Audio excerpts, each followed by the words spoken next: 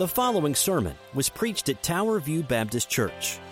We are a gospel-centered, relationship-driven church that exists to know, grow in, share, and serve Jesus Christ.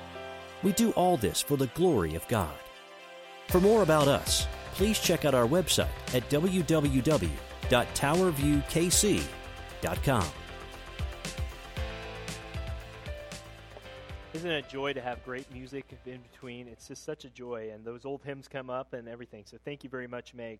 Well, happy Father's Day to you if you're a father here, or if your kids are grown, or if they're younger, or whatever it is. Happy Father's Day to you. And we'll get a little bit to that a little later. I just want to encourage you. You all have been so gracious to us in the first couple months we've been here. This is our second month anniversary here. It's hard to believe it's only been 2 months, in a good way. Someone said, "What does it feel like?" I said, "It's been like 6 months because there's so much going on when you start a new ministry."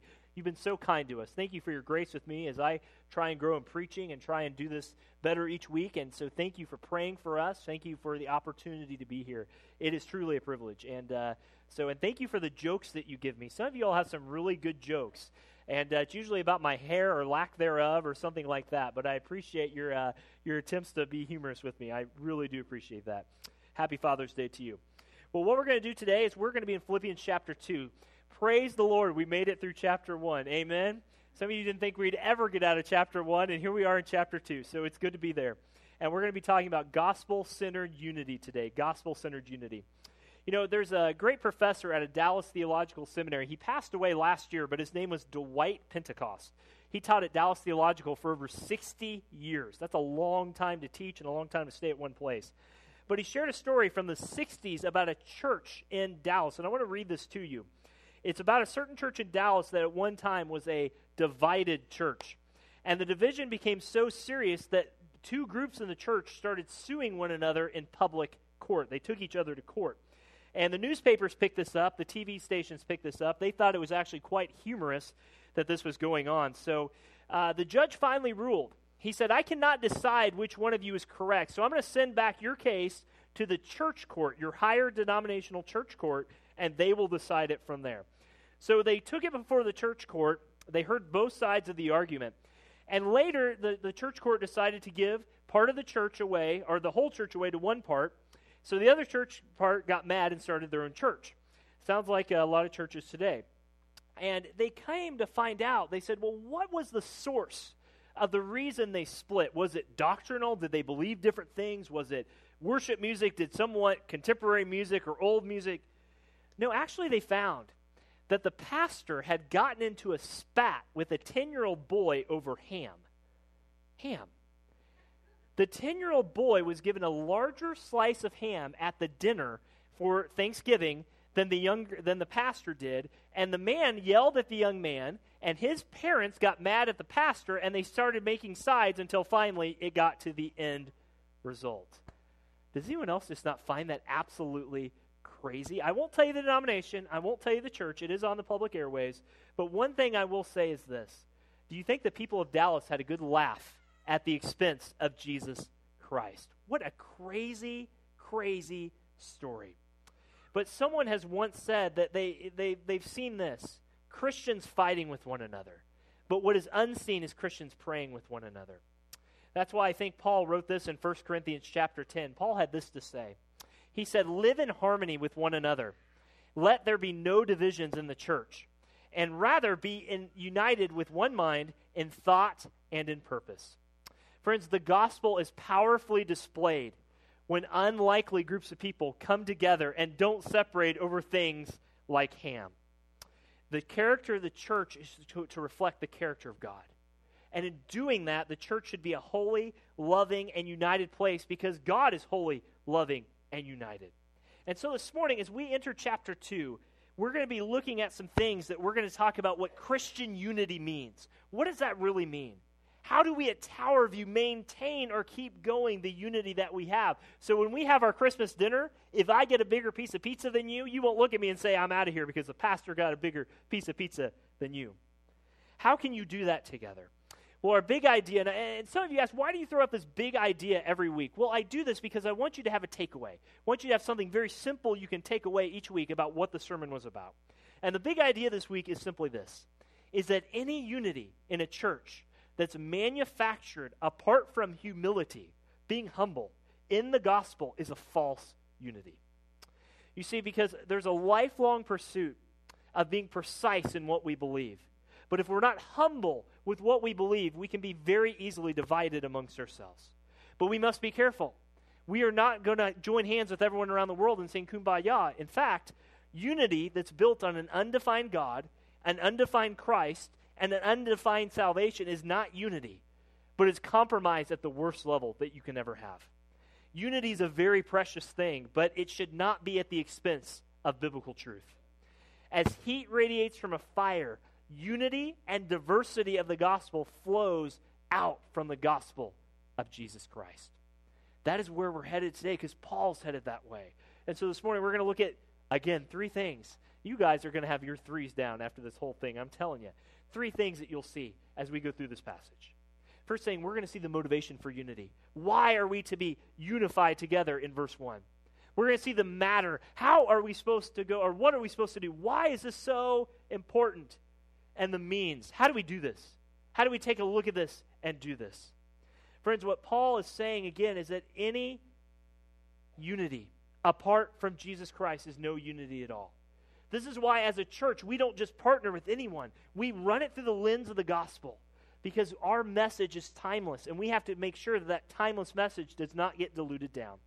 And where Paul has been heading the last few weeks is he's been telling them, be unified, live a gospel-centered life, live a life worthy of the gospel. Last week we looked at how suffering is a gift from God. It's not the gift we may want from God, but as a Christian, that's the suffering that comes to us because we live lives worthy of the gospel. And Paul's turning it around in chapter 2. He's getting ready to talk to them about unity. Because if you will read in chapter 4, there were some ladies fighting. Some people were fighting, and he's building that bridge as he gets down that way. And next week, we will look at why ultimately we should be unified, because Christ laid down his glory so that we could have the gospel and unification together. With that in mind, if you'll join me in standing for the reading of God's word this morning, Philippians chapter 2. Again, if you're new with us and don't have a Bible, we're on page 980 in that big Bible in front of you. That is always a gift from us to you. If you don't have a Bible, feel free to take that with you. Philippians chapter 2, verses 1 through 4, gospel-centered unity. Paul writes this: If there's any encouragement in Christ, any comfort from love, any participation in the Spirit, any affection and sympathy, complete my joy by being of the same mind, having the same love, being in full accord of one mind. And verse 3, do nothing from rivalry or vain conceit, but in humility count others more significant or better than yourselves.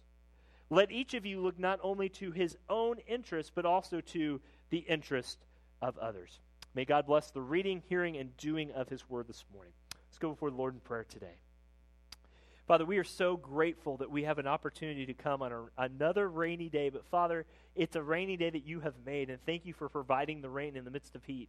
Lord, thank you that you provide even the biggest things, and you provide the smallest things. So Lord, as we go before your word today, Lord, give us wisdom.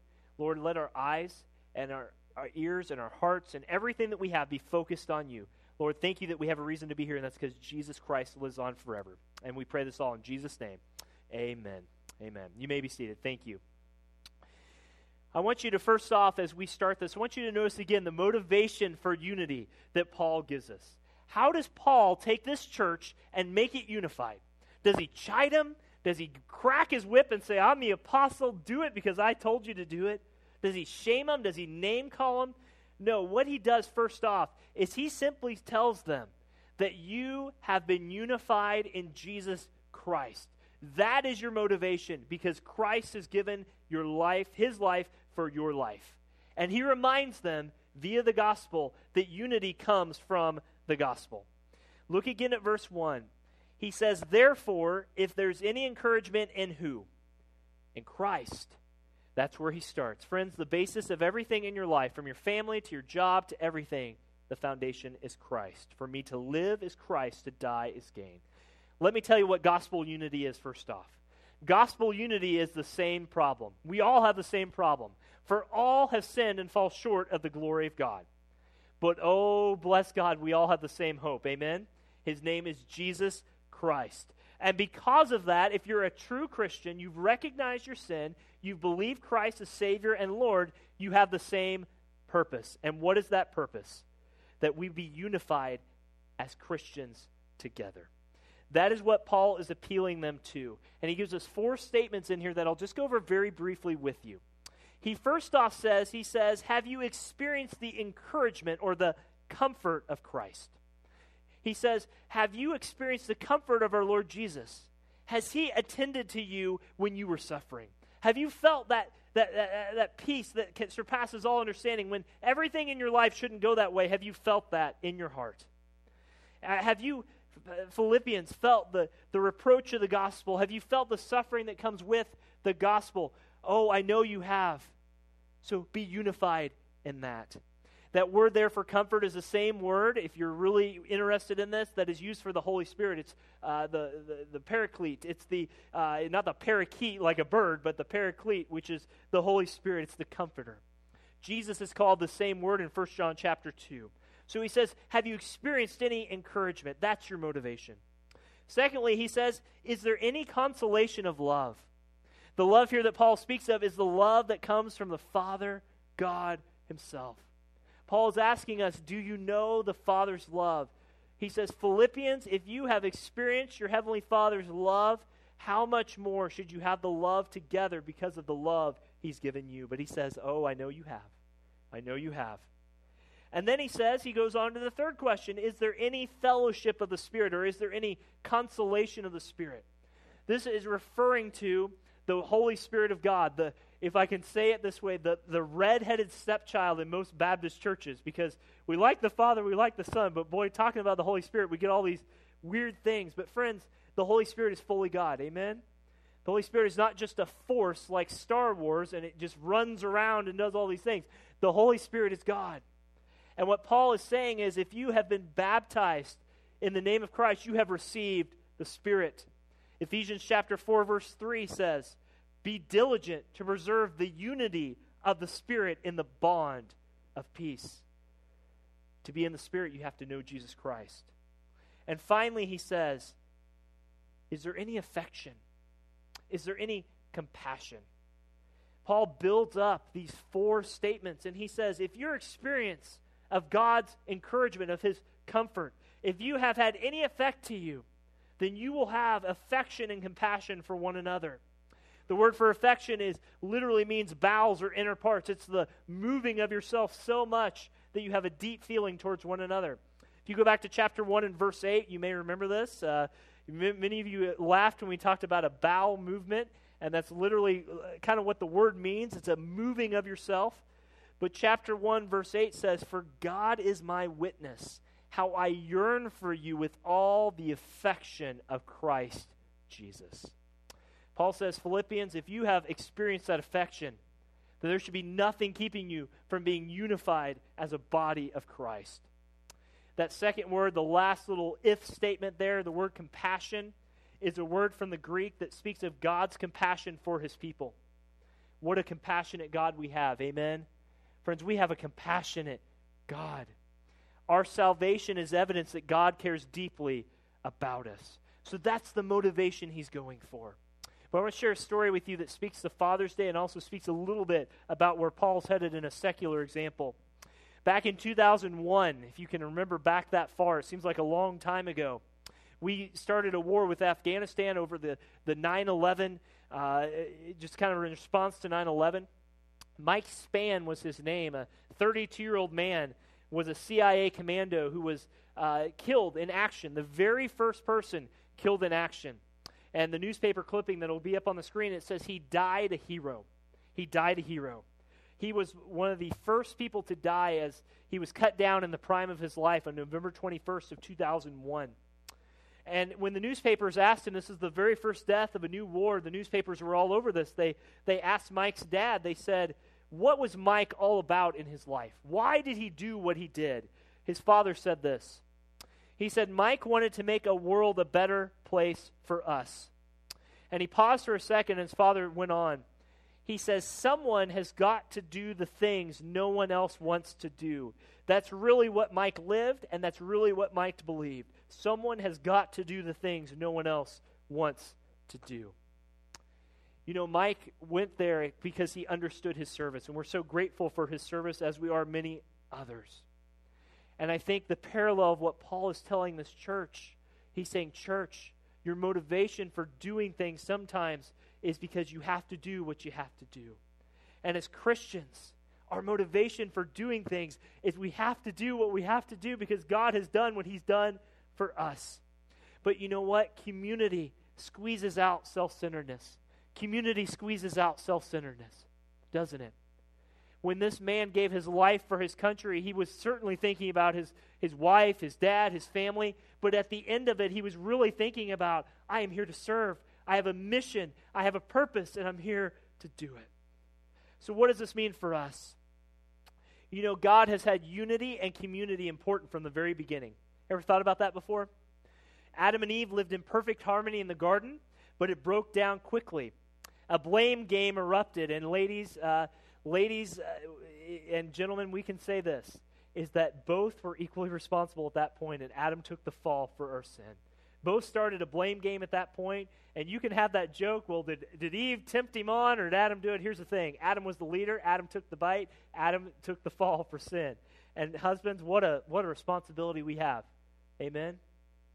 We're the leaders of our family, and sometimes that takes the hard cost. But ever since the beginning, community has been what God has been focused about. And unity comes only through the work and person of Jesus Christ. That's how unity is formed. We can come up with all sorts of programs at our church, and those aren't bad in and of themselves. But if we're not unified around the gospel, then we have a false unity. And if you're not a Christian here today, you cannot have unity in the body. You can get together, be nice to one another, but unless you're unified to Jesus Christ, you do not have unity. But Christian, rejoice that in Christ he has given you himself and this church. What an amazing thing. Mark read from Psalm 133 today, talks about how unity is a great thing before the Lord. Unity is something we should be praying for this church. If you get the prayer guides that we hand out on the information rack, one of the first things we pray for is unity in the body of Christ. That said, not all unity in this world is good. There was an organization, and they're close. I won't say its name, but there's an organization that was at college. It was. I won't say its name. I'll just say it that way. But they brought in all these different faiths and all these different religions, and they said, "Well, don't we agree? Don't we agree? It's about being a good person and trying all these great things and doing those things. And sure, yes, let's do good things. Let's help humanity. But you know what the difference was between all those in the Christian faith? Jesus Christ." Friends, we have to remember that unity comes at a cost. Are you praying that our Christian community here stays focused on that gospel? Because let me tell you this, when we are unified as a church, it makes the Christian faith believable. Christian community makes faith believable. Do you believe that? Christian faith makes it believable. Can I ask you this morning, who is it in your life, in this congregation, that you may not consider a brother or sister in Christ because they're of a different persuasion, different political side, they like to do things you don't like to do? Are you praying that the unity in this church isn't just based on a sports team? We have a couple KU fans down up front. And if I wasn't a Christian with them, I would probably say, I'm not going to talk to you because you are wearing KU. But you know what? I'm a Mizzou fan. They're a KU fan, but we love Jesus Christ. Amen?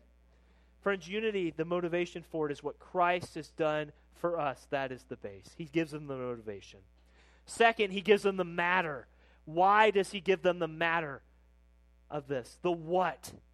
We saw that the motivation to unity with our brothers and sisters comes from the grace that is ours in Jesus Christ. But what is Christian unity to be marked by? We know the why. Now we need to understand the what. Paul, again, is going to use 4 expressions that we'll go through just very briefly. Read again with me verse 2 as we go through this.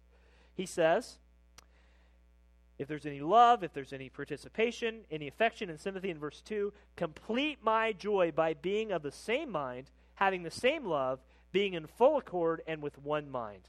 That phrase there, complete my joy, is the command that he's giving them. There's no other imperative command in these 4 verses, but this is Paul's command. Paul's command to them is complete my joy by being of the same mind. So being of the same mind means we're unified in thought, in attitude, and in deed. But let me say this again.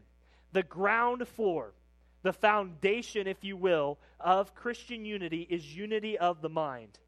Unity of the mind. Any thought that says we have to get together just because we're Christians and that's what we do misses the whole point. Friends, it's foreign from the pages of Scripture to get together as Christians without the foundation of knowing that we've been saved from our sins and that Christ has redeemed us. What an amazing reason to get together. Because I bet you that most of you all have better things to do on a Sunday morning than to come to church if what we believe is not true. Is that not true? Isn't that why Paul said, let's eat, drink, and be merry, for tomorrow we die? Because if the resurrection of Jesus Christ didn't happen, if this gospel we talk about every week didn't happen, let's get out of here. Man, I've got a ton of weeds to pull on my front lawn. I guarantee you that you can come help me with. But you're here today because you believe that Jesus Christ is Lord of your life. And that's where Paul starts with the what. He says, we are first of all to be of the same mind. It's not just to be intellectually the same. Christian unity should not be less than the intellectual, the mind. But it's more than that. We're not only to be of the same mind, but we're to have the same love. It's not merely a matter of the head, it's a matter of the heart. We are not only to agree with one another, but we are to love one another fervently and from the heart. Look up 1 Peter 1:22. But Paul doesn't stop there. Not only are we to be of the same mind, but we're to have the same love. Notice what he says. He says, second, we are to be united in spirit. United in spirit, or having the same love. Literally, it's together in the soul. It means you're united together. It's knit together. It's like a husband and a wife. We have these rings, and they symbolize the coming together of two into one flesh. And Christian unity that is driven by the gospel of Jesus Christ reaches the mind, but we have the same attitude. And it reaches the heart because we have the same love. And this phrase reaches our very soul. It's the whole person of who you are is focused on being unified in Christ. Because guess what? Christ didn't just redeem a part of you. He redeemed the whole part of you. And that's the kind of unity that we are to cultivate in this church. But notice thirdly, he says we are to be intent on one purpose, being in full accord with one mind. Friends, that's why at this church we have one single focus, and it is God's glory in the gospel of Jesus Christ. The gospel is most powerfully displayed when unlikely groups of people are united together in love. This is what it means to be gospel-centered. This is what it means to be gospel-driven in your life. I bet you at some point you and your wife don't agree on something, husbands, right? Fathers, you're not always in agreement. Some of y'all are looking around. You know this to be true. You're not going to agree on everything, but the foundation is there. You have committed your lives to God, and that's the foundation. What Paul is saying is that we are not to let disunity get in the way of our one purpose, and that is what Jesus Christ has done for us. We are to disciple all nations, to proclaim the gospel, to love one another, to serve one another, because that is what it means to be unified in Jesus Christ. But you know, sometimes Christians are like this little boy I read about. Some of you are grandparents, you'll appreciate this story. It's a boy that looks like this. This isn't his picture, but man, this sells the story well. The grandmother told the story. Her name was Roxy Wallace. About her preschool grandson was visiting. It was supposed to be a joyous time, but boy, he got testy quick. And boy, he didn't like everything Grandma did quick. The little things got to him, especially that she didn't give him more animal crackers when he wanted more animal crackers. And when she finally told him, no, you're done with animal crackers. Boy, he burst into tears, just like this one you see on the screen above you. And in exasperation, Roxy said, Sam, I don't know what I'm going to do with you. You cry over nothing, especially animal crackers. And he calmed down and he looked at her with a very calm face and he replied, Grandma, all you needed to tell me was stop whining, and I would have stopped whining at that case. Try that next time, grandparents, and see if that works. Some of you are nodding your heads, and you know this may be true. You know, sometimes as Christians, we just need to be told once again, just like that young boy, we need to be told once again that this church is not about us. This church is not about our preferences. This church is not about what we feel best. It's about what God feels best. And friends, what God feels best for Tower View Baptist Church is that we would live lives unified in the gospel of Jesus Christ. our unity is a reflection of God. No Christian questions the truth that there's one God or one Spirit or one Lord or one God over all or one baptism. God has a universal plan, and the church is his pilot project, if you want to call it that way. The church here at Tower View, our local fellowship, is the church of God in the miniature. It's showing what he's all about. You ever think about church that way? Friends, when we talk about things, as we look to hire a youth person, a music person, some of y'all may want to go back to the 1600s and be silent, not saying anything or talk in church. I don't know. Some of y'all may want the most cutting-edge music. Some of y'all may want the hymns of old times. Look, we are preferences across the board, and we're going to have different ideas about different things. But the one thing that unifies us is that Christ died for you and Christ died for me. Amen? The church is not about people who all feel the same on a particular subject. It's about what we share in common. And if you're a Christian, you share the life, death, burial, resurrection, and ascension of Jesus Christ, and that's the foundation. It's on that truth that we build our church. If you're not a member here today, I can report to you that after a good time of 2 months, John Higgins and I have had a chance to sit down and really look at our membership book. And it's good. I say it's good. I don't want to be prideful in that. John and I say it looks good. Some of you all are interested in joining our church. In late July, we'll get more info out about this. We're going to have a members meeting.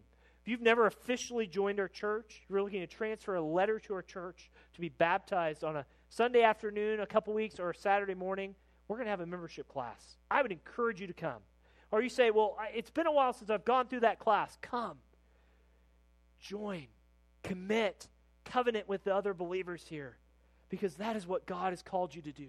If you're a church member here today, have you forgotten? Have you prayed that your membership here would not just be a check mark that you get that little card or whatever we give out and say, man, I'm a church member at Tower View. Be proud of that, but be prouder that God, by his grace, called you in his name to save you, that we would have the gospel. Are you willing to have your life used for the good of this church? Look, we have many needs. Men, it's Father's Day. There's a lot of needs around this church. There's ushering to be done. There's things to be done. Thank you, properties team, for serving and pouring out that concrete in the back. If you're not sure what I'm talking about, go check on the other side. There's a big slab out there. That happened on Friday. Thank you, men, for helping with that. But the question is, are you praying how God would use you, church member, here as a way to unify the body of Christ? He's given them the motivation. He's given them the manner. And number 3, he's given them the means. How do we do this, Paul? Paul, this is all good. I agree with you, but now you've got to land this plane. Where are we going with this, Paul? Well, let's go back to verses 3 and 4, and let's read these again. Verse 3. Do nothing from rivalry or conceit, or vain conceit is what some translations say, but in humility count others more significant or better than yourselves. Let each of you look not only to his or her own interest, but also to the interest of others. Charles Spurgeon, have you heard that reference enough? I think I've referenced him in every sermon. Read the guy. He's one of the most godly men that lived outside the Apostle Paul, I would argue. But he said this in relation to this passage. He said, every Christian has a choice between being humble and being humbled. Did you catch that difference? Every Christian has a choice between being humble and being humbled. Add a D to the end. Friends, what we are getting at is this. Unity is pursued by having not only a united purpose, but having humility. One of the greatest things that can tear down a church is when someone says, well, I know better. This is what I want to do, and I'm going to do it no matter if the church isn't for me. I'm here at Tower View. I'm going to stomp my foot and do whatever I want to do. That is the greatest disunity you could ever bring upon a church. The word for conceit here carries with it the idea of worthless glory.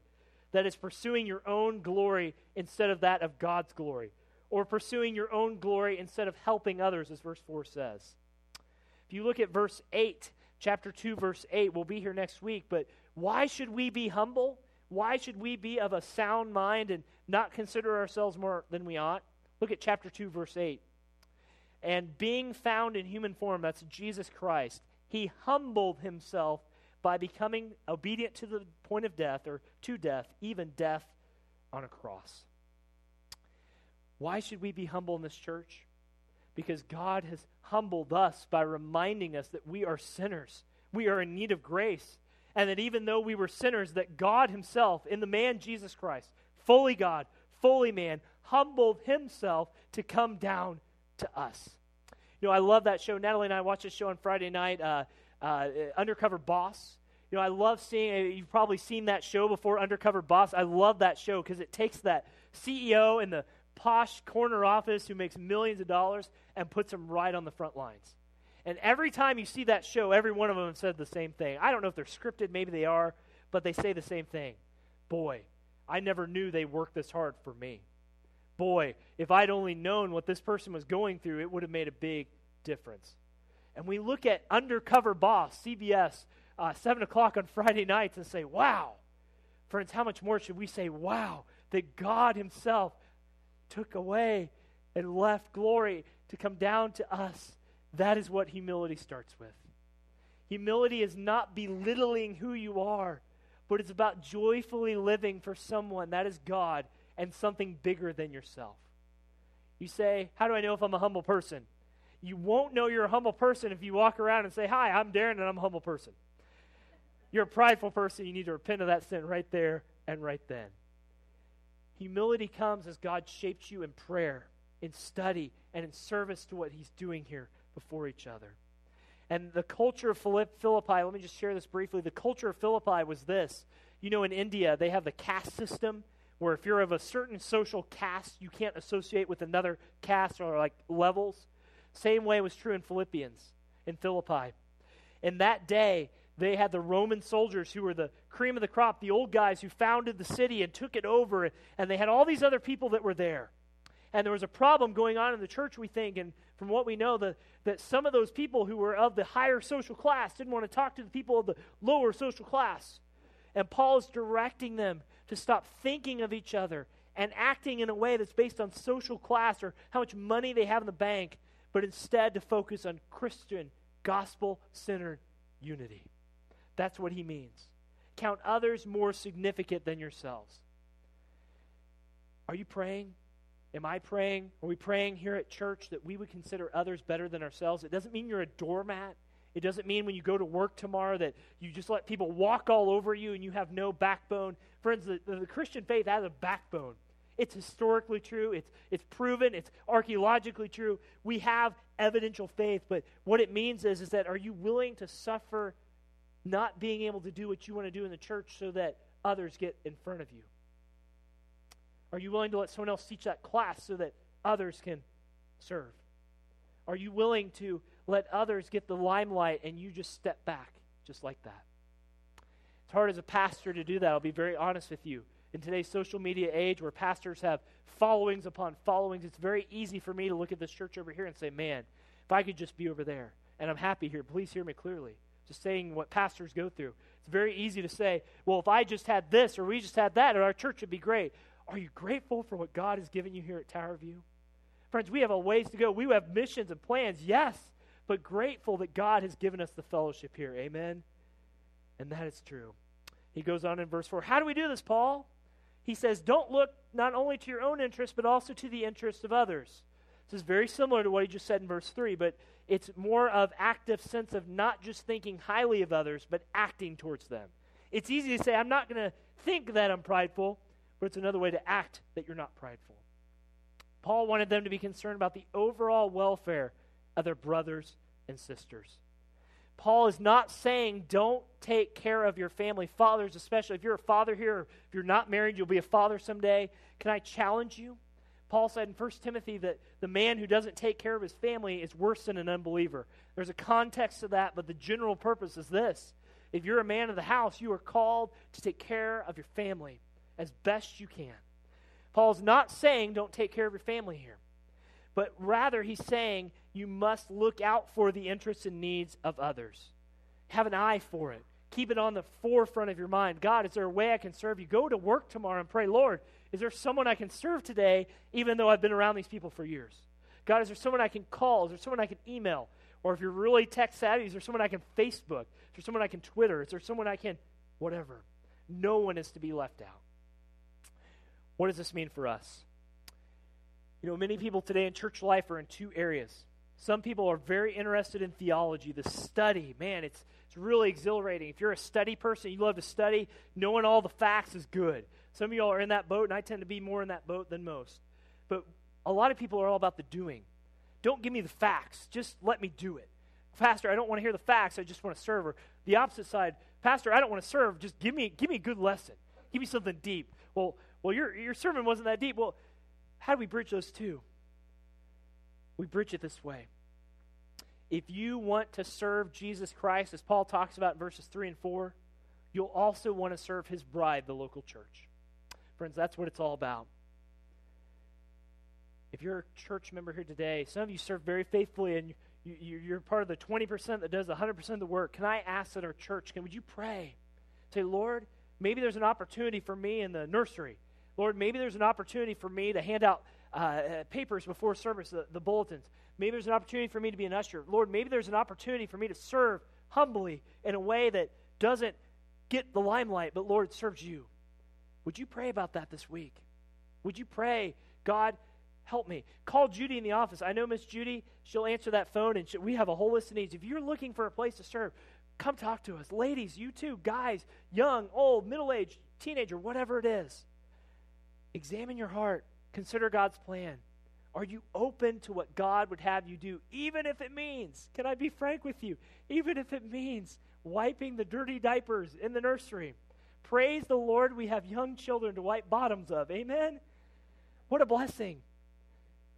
Lord, give me gospel-centered unity. And sometimes, friends, it starts with the very service that most people don't think about or don't want to do. But as Christians, we are also called to be very patient and bearing with one another in love.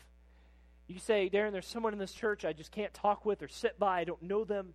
Go back and read Exodus. Boy, was God ever patient with the people in Exodus, wasn't he? Time after time, don't do this.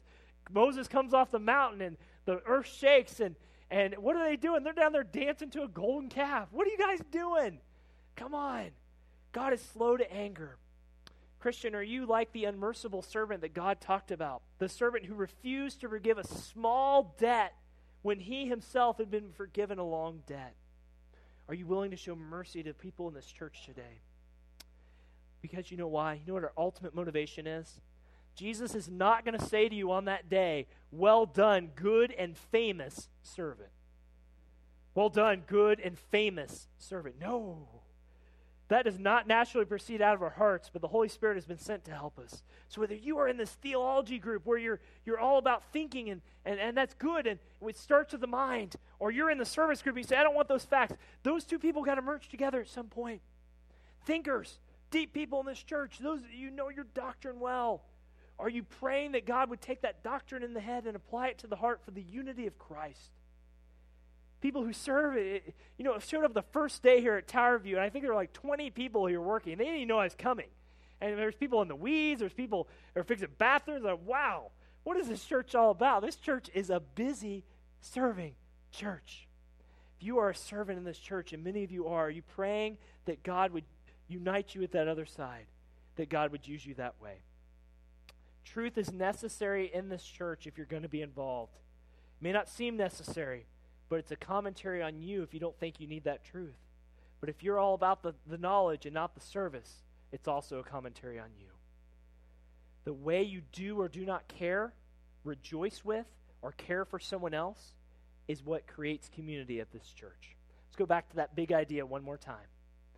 Friends, Paul's praying for this church at Philippians very clearly that they have a true unity. A false unity is manufactured when we are not in the gospel. J.C. Ryle, one of those good dead guys. I love the dead guys. I've joked before, they don't talk back, they just speak. Here's another one. He said this. He said, unity without the gospel is a worthless unity. It is a unity from the very unity. It is the very unity of hell. Unity without the gospel is worthless. It is the very unity of hell. Friends, will you pray for this church as we move forward, as we do all these things that we're doing and will continue to do, that our focus is on what Jesus Christ did for us. That's why we pray for a sister church or churches every week. That's why we associate with our local association. That's why we can come together even KU fans, Megan and Cameron, can come together with MMU fan because we are centered on the gospel of Jesus Christ. Let's go before the Lord today and pray. Father, we are so grateful today that you have given us the gospel of your Son. Lord, it sounds like we are beating a dead horse sometimes because we talked about it so much, but Lord, that horse keeps on going and it keeps trucking forward because we know, Lord, that the gospel is what we need to preach, share with ourselves every day. Father, I pray for those on the thinking side here. I don't know. Lord, I pray that those people would serve alongside those who are on the doing side, that we would have unity in Christ because it's a both and. The theology informs our methodology. Lord, help us to do that. Lord, I pray for anyone in here who needs to just continue on loving another person, even if it's hard. Father, I pray that we would pray for one another in this church, that, Lord, at the very most simplistic prayer, that we would get to know one another in this church personally, what's going on in lives, how we can minister to one another. Lord, help us do that to your honor and to your glory. Lord, you are so good, and we thank you so much for your Son. We thank you for the fathers here, and Lord, we pray very specifically for them that they would grow in the grace and knowledge of Jesus Christ. We lift this up today, and we pray in Jesus' name. Amen.